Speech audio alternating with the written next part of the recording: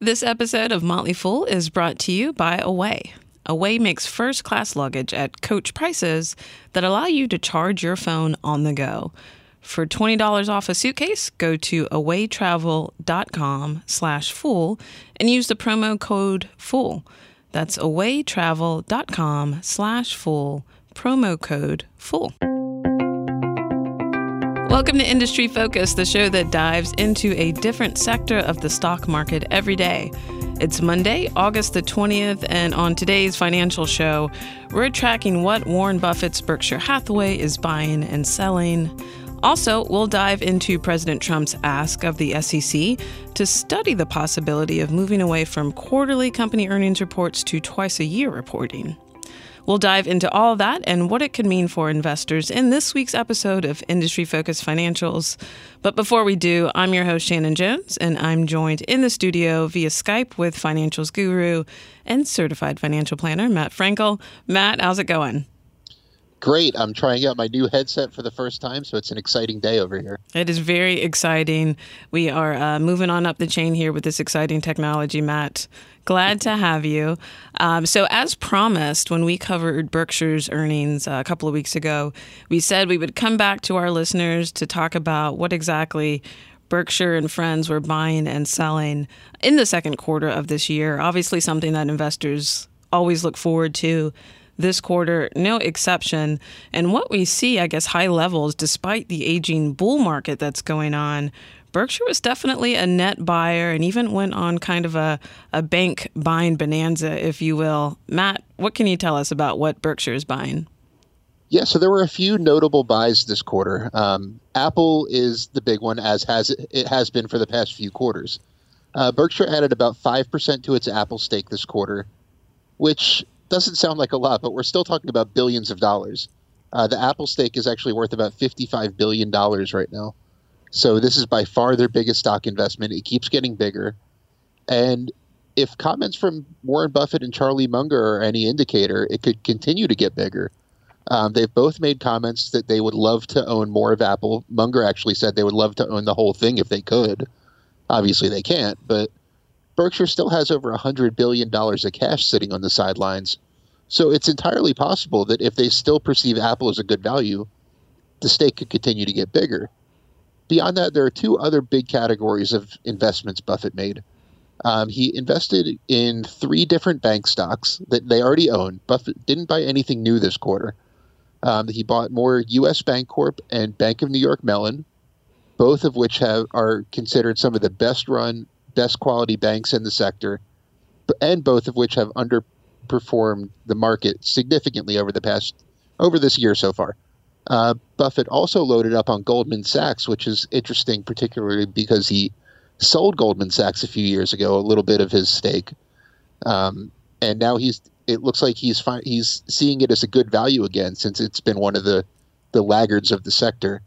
That was a Buffett stock that kind of originated in the financial crisis, did really well in the few years after he acquired it, and now has come down a little bit. So it looks like Buffett might be starting to build a position in that again. And airlines are the other big category that Buffett bought this quarter. Buffett kind of made big headlines in a couple years ago, about 2 years ago, when he bought stakes in all 4 of the major U.S. airlines, Delta, American Airlines, United, and Southwest. This quarter, Buffett added significantly to his Delta and Southwest stakes, over $500 million into each one. This is almost a 20% increase on each stake.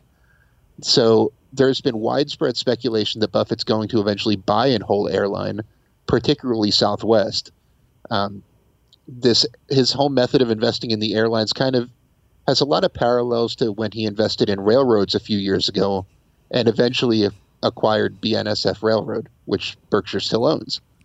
So there's been a lot of speculation. This is likely to only add fuel to that fire, especially since one of the 2 he added to was Southwest.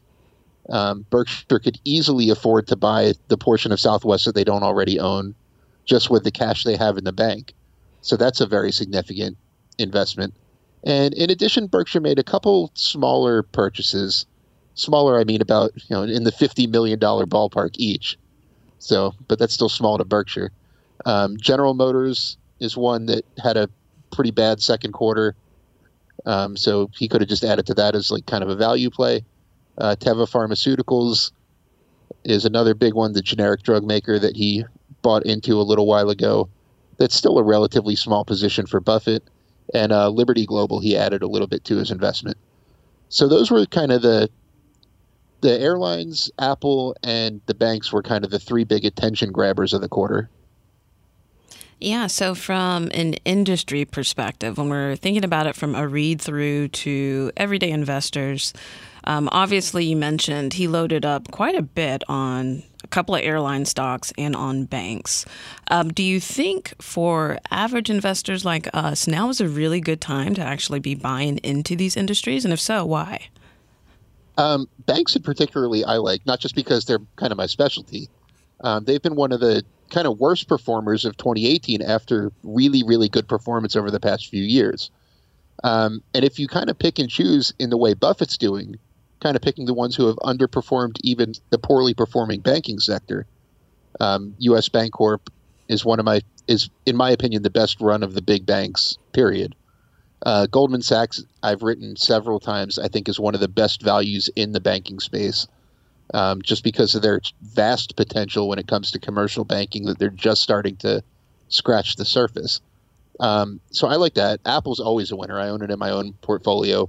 It's really, really tough to make a case against Apple as an investment, unless you might think it has gotten a little bit too expensive. And airlines, I don't know if it's a great time to get into the sector, unless you're, speculating on which one Buffett might take out. But to be perfectly honest, airlines are a little bit outside of my wheelhouse, so I don't really want to give anyone definitive advice one way or the other on them. Yeah, agreed. Yeah, I think definitely from the financial sector, you've got it underperforming the market so far in 2018. And then, too, we did an episode maybe about 3 or 4 weeks ago talking about big bank earnings. You've got really strong fundamentals with many of these major banks. And so to see them underperforming the market actually opens up a really awesome buying opportunity to get in on either new positions into some of these stocks or really to load up on some of your current positions. So I agree with you 100% on following into bank stocks and into that particular industry. So shifting gears a bit, had some notable opportunities to buy. Buffett also had some notable sells this quarter as well. I know he closed out of a position and trimmed a few back. What exactly did he scale back on? Well, first of all, it's important to note that Buffett was a net buyer of stocks. His buys totaled about $3 billion more than his sells. So it still looks like he's, positive on the market in general. The biggest sell that I noticed, or that stuck out the most to me, was Phillips 66. This is a position that Buffett sold several $1 billion worth of a couple quarters ago. And he made a point to say that the only reason he was getting rid of it was to keep his stake below 10% to avoid regulatory issues. And he made a point to say that he planned on holding the stock for the long term. Well, fast forward to now, it looks like that might not be the case anymore because Buffett unloaded $1.3 billion worth of Phillips 66. So after he said that he had just recently said he planned to hold it for the long term. So I found that one particularly interesting and I wonder what changed there. In addition to that, he sold about $200 million worth of Charter Communications, still has a pretty substantial position. He sold some United Airlines and American Airlines, possibly to offset the increased stakes in Southwest and Delta. So he bought 2 airlines and sold the other 2. And he sold about $260 million worth of Wells Fargo, which don't make the mistake of reading into that too much. Buffett did not sell Wells Fargo because he has any issue with the business. This is another issue where he wants to maintain a stake under 10% to be regulatory compliant. And Berkshire owns about 9.3% of Wells Fargo right now. Buffett also owns some shares in his personal portfolio.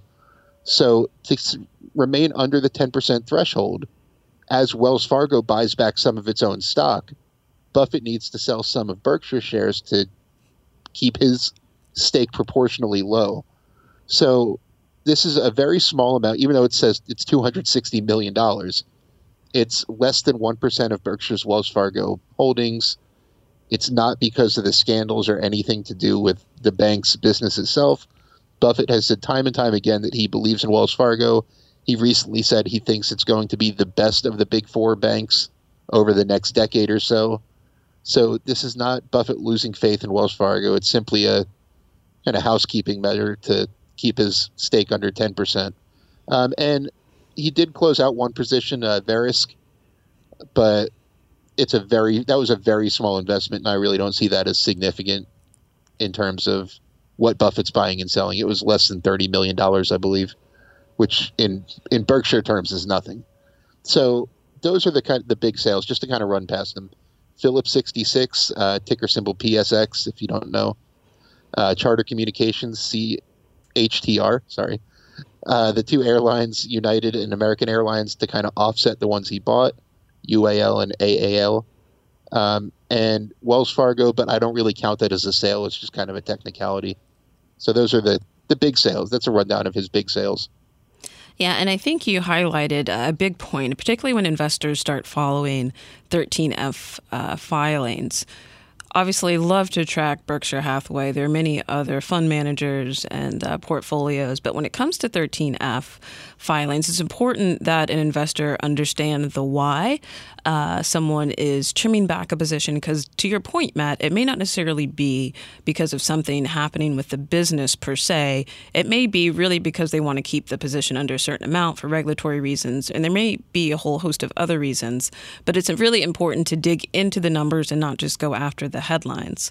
So really, main takeaway this quarter for Berkshire Hathaway: despite an aging bull market, he is still a net buyer. We get questions all the time, is it still safe to buy with the market hitting new highs and continuing to go up? For us here at The Motley Fool, again, we're long-term buy and hold investors. We look for opportunities to buy companies, especially when they're at a discount, to dive in. We don't try to time the market. We don't try to say, don't buy stocks when the market is high, but look for good companies to invest in over the long term. And that's exactly what you see Warren Buffett and Berkshire Hathaway doing. So before we dive into the second part of the show, where we discuss a regulatory proposal that could impact every public company and investor, let's take a quick break. Thanks to Away for supporting our industry-focused podcast. Away makes affordable, high-quality suitcases that charge your phone. By cutting out the middleman, Away is able to offer the perfect luggage made with high-quality materials at a much lower price. Away luggage comes with a lifetime warranty. If anything breaks, Away will fix or replace it for life. Enjoy a risk-free 100-day trial period. And if at any point you decide it's not for you, return it for a full refund. No questions asked. Plus, get free shipping anywhere in the lower 48 states. I must say, not only does Away luggage offer sleek, durable design, things that are must-haves for me when I buy luggage, but key features for me are just how lightweight Away luggage is, especially when carrying upstairs and downstairs. Away has a special offer just for listeners of this show. For $20 off a suitcase, go to awaytravel.com/fool and use promo code FOOL at checkout. That's awaytravel.com/fool. Promo code FOOL. All right. So last Friday, President Trump tweeted, and I'll read it for our listeners who are catching up. Specifically, he said, in speaking with some of the world's top business leaders, I asked what it is that would make business and jobs even better in the U.S. Stop quarterly reporting and go to a 6-month system, said one. That would allow greater flexibility and save money. I have asked the SEC to study. All right, Matt. So let's unpack this particular tweet. So just for our listeners catching up, currently public companies are required to report earnings on a quarterly basis. But according to President Trump and others, this schedule may be less than ideal, some even calling it quarterly capitalism. So, Matt, tell us what this all really means and what's really driving the desire for this change, too. Well, quarterly reports came about in the Security Exchange Act of 1934, kind of a response to the Great Depression. Everyone was concerned that investors weren't being well informed about what's going on in public companies. So as an investor protection, companies are required to report every 3 months just to kind of inform their potential investors, let them know what they're doing to make better decisions. The problem with that is it's kind of evolved to where it really encourages short-term thinking on the part of management teams. In other words, managers are often incentivized to kind of perform to this quarter's numbers, especially when they're issuing quarterly guidance projections, which is a whole other issue. But managers are often incentivized compensation-wise where the stock price is going to be at the end of this year, at the end of this quarter. They want to make the analyst projections so the stock doesn't plunge as a result of missing estimates. So they make decisions based on what's best for the company over the next few months rather than what's best for investors over the long term. They might choose to, cut down on their capital spending to make their earnings look better, whereas instead they could spend more money if it's going to have a better long-term effect. So it's kind of the concern is that managers are making trade-offs that are good in the short term but bad in the long term, and that the long-term potential of American business would be so much better if they didn't have the requirement. That's the main idea behind this. And President Trump's not alone. In addition to the business leaders he was talking to, we've heard from Warren Buffett, who says that quarterly projections are generally a bad thing because they encourage short-term thinking. Jamie Dimon, CEO of JP Morgan Chase. There have been several others. There have been studies done about this. I read one right before we recorded, a study from the Accounting Review that said companies, just because outside of the U.S., they don't have in a lot of places these quarterly requirements. So companies that have annual reporting requirements instead of quarterly have, on average, 10% greater sales as a percentage of their assets, 3.5% higher sales growth a year, and 1.5% greater return on assets. So there have been studies done that say that getting rid of quarterly reporting does incentivize companies to make better long-term decisions that pay off in the form of better sales, better returns. So he's got a point there. In addition, when he says it's costly and time-consuming, he also has a point there. Quarterly reports are complex accounting documents. A lot of investors and a lot of analysts only read the earnings press release, which is usually a short form. But if you look at what's called the 10Q, which is actually the quarterly report, these can be pretty lengthy documents. I just checked, and Apple's recent quarterly report was 56 pages long of a bunch of calculations and descriptions of their business. So these are time-consuming, lengthy processes that cost companies money, encourage short-term thinking, and just generally may not be in the best interest of long-term shareholders. So that's kind of where this debate came from. Now, whether a 6-month calendar would be any better is anybody's guess. I don't know if it would make that big of a difference if reporting requirements were stretched out by 3 months. But there's definitely an argument to be made that quarterly reports are not in the best interest of long-term investors. Yeah, absolutely. So, I mean, the key here and what's really driving it, just to reiterate, is that basically many executives and business leaders think that the U.S. markets definitely have a very myopic view when it comes to company performance. And I think it's hard to argue against that when you have the short-term earnings targets that you're trying to meet. Ultimately, and you really can't blame many of these executive teams for having to cut back on capital expenditures and really investing in the business. So I think there's definitely a valid point there. Also with just the cost of compliance, like you mentioned. Another really interesting point is that you do see increased volatility in the markets, especially around that first quarter of the year. When people are gearing up for earnings season in Q1. There was actually another report out not too long ago that pointed out that the VIX, the volatility index that measures basically investor fear, actually tends to rise an average of about 5% right around that Q1 earnings timeframe. So I think there's definitely a lot more volatility that comes in to the mix when you are reporting on a more frequent basis. To your point, Matt, I think Whether that is every 3 months or every 6 months is kind of debatable. I think you're going to see increased volatility the more you actually push that out, especially if you're not giving more frequent updates in between. But we'll get to kind of the disadvantages of the system in a second. But as you pointed out, overseas, we do have other countries that have gone to this every 6-month schedule. So you've got UK, Australia, New Zealand, the European Union even. It has this 6-month semi-annual schedule. So there's also, too, I think, an advantage to kind of harmonize across the board and across the globe. So with that being said, valid points on the desire to move toward this 6-month schedule. But let's really kind of unpack what this means for investors. There's some obvious disadvantages to going to this 6-month system.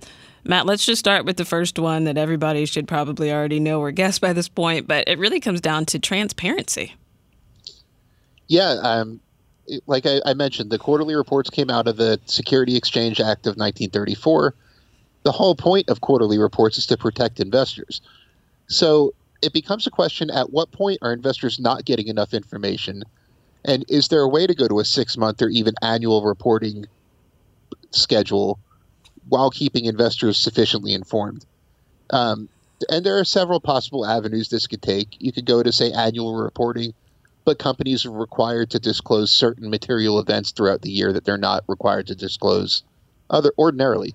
So there's a couple different ways they could take this, but the big drawback is having access to all this information is what makes the markets fair and efficient to some degree. It kind of levels the playing field between Wall Street experts and the public by making this same information available to everybody. You don't need to be a detective. You don't need to, analyze all the numbers yourself. The companies put out quarterly reports. You see all the numbers in black and white, and you can make your decisions just like everyone else on Wall Street can.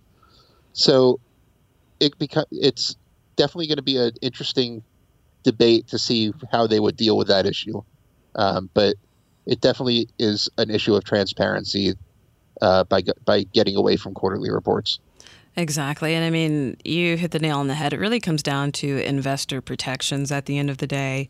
At least with a quarterly system in place, investors have more opportunities to not only just detect fraud or accounting irregularities, but really, too, if you think about it from an investor perspective, every quarter you get a better sense of whether or not this company is staying the course. Are they growing favorably? Or, just basically, are they responding to changing market dynamics in the way that they should? And so having that increased frequency of reporting really gives more information so that an investor can make an informed decision. And like I mentioned, too, I think when you begin to report less, obviously there's a chance that companies could try to cook the books a little bit more in between those every 6-month reporting schedules. Not to say that on a quarterly basis companies don't do that already, but at least there's a little bit more of a safety net to be able to detect those things early.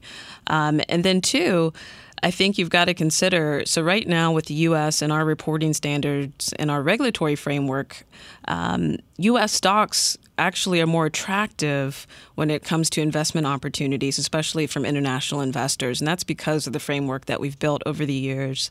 And because of fallout from time periods where we didn't have the regulatory scrutiny that we do now, I think for most you can usually and very easily look back and see time periods in our history as a country where when regulatory standards began to basically back off or become more lax, it didn't necessarily incentivize the companies to actually give more reporting and be more transparent. So I think that's one important consideration here. And two, I'm all about giving the average retail investors more transparency and more power at the end of the day. And that really comes down to good corporate governance too. But I guess to cap it all off, Matt, would you be in favor of moving from this quarterly earnings system to a semi-annual or even maybe just an annual system? Well, it definitely has its pros and cons. You mentioned earlier that earnings season right now, the VIX tends to spike. Stocks tend to move up and down pretty big if you went after quarterly earnings.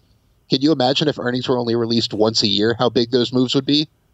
So the volatility issue, it could solve and not solve at the same time.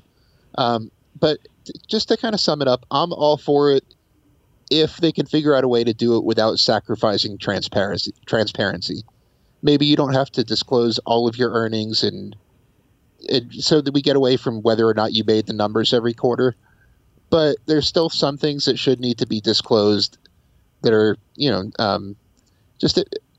maybe a quarterly, just kind of briefer update. But generally speaking, we are long-term investors all around here, but we like giving the public as much information as possible. So I'm for it with the caveat that as long as it doesn't sacrifice transparency too much, I'm in favor. Yeah. I'd have to say for me, just in attempting to solve the problem of short-termism, I totally agree that it is a problem in our markets. That's really what the Motley Fool is all about, is trying to get away from short-termism and looking through that long-term lens. I would even say this debate should really open up and really bring in more scrutiny in terms of aligning executive compensation with driving long-term shareholder value. Because really what it comes down to is not necessarily that, did the company hit X earnings target for this quarter, but is the management team, and really even so the board of directors, are they really driving for results that will impact an investor or shareholder's portfolio over the long term? I mean, we could do an entire episode just on good corporate governance structure, but I think when you look at things like executive compensation, is that aligned with that long-term view that the company wants you to have, that we want to have? And two, just aligning the overall incentives for anyone involved on the company side, I think is key. So I would say I am for change. I would say changing from 3 to 6 months, I don't think it'll have that big of an impact on the problem of short-termism as something like really going after executive compensation would. But I am open to change. And really, to your point, Matt, just to kind of cap it all off, at the end of the day, it's about balancing the regulatory and compliance requirements for these corporations with the need to keep our markets fair, transparent, and efficient, and all while doing that with that long-term view in mind. Definitely not an easy task to undertake, so I am glad that there will be a study to hopefully determine whether or not we should do it. But I think it's important for us to really take the time to get it right, just to make sure every stakeholder involved is ultimately treated fairly and compensated well, too. Yeah, definitely. You kind of hit it right on the head there. Just kind of it's all about balance. As long as they can do it in a balanced way, we'll have to see what this study comes up with. But as long as they can do it in a balanced way, I don't think anybody would argue against companies acting in favor of long-term investors. Exactly. Well, that's it for this week's financial show. Thanks so much for tuning in. As always, people on the program may have interest in the stocks they talk about, and the Motley Fool may have formal recommendations for or against, so don't buy or sell stocks based solely on what you hear. This show is produced by Austin Morgan. For Matt Frankel, I'm Shannon Jones. Thanks for listening, and Fool on.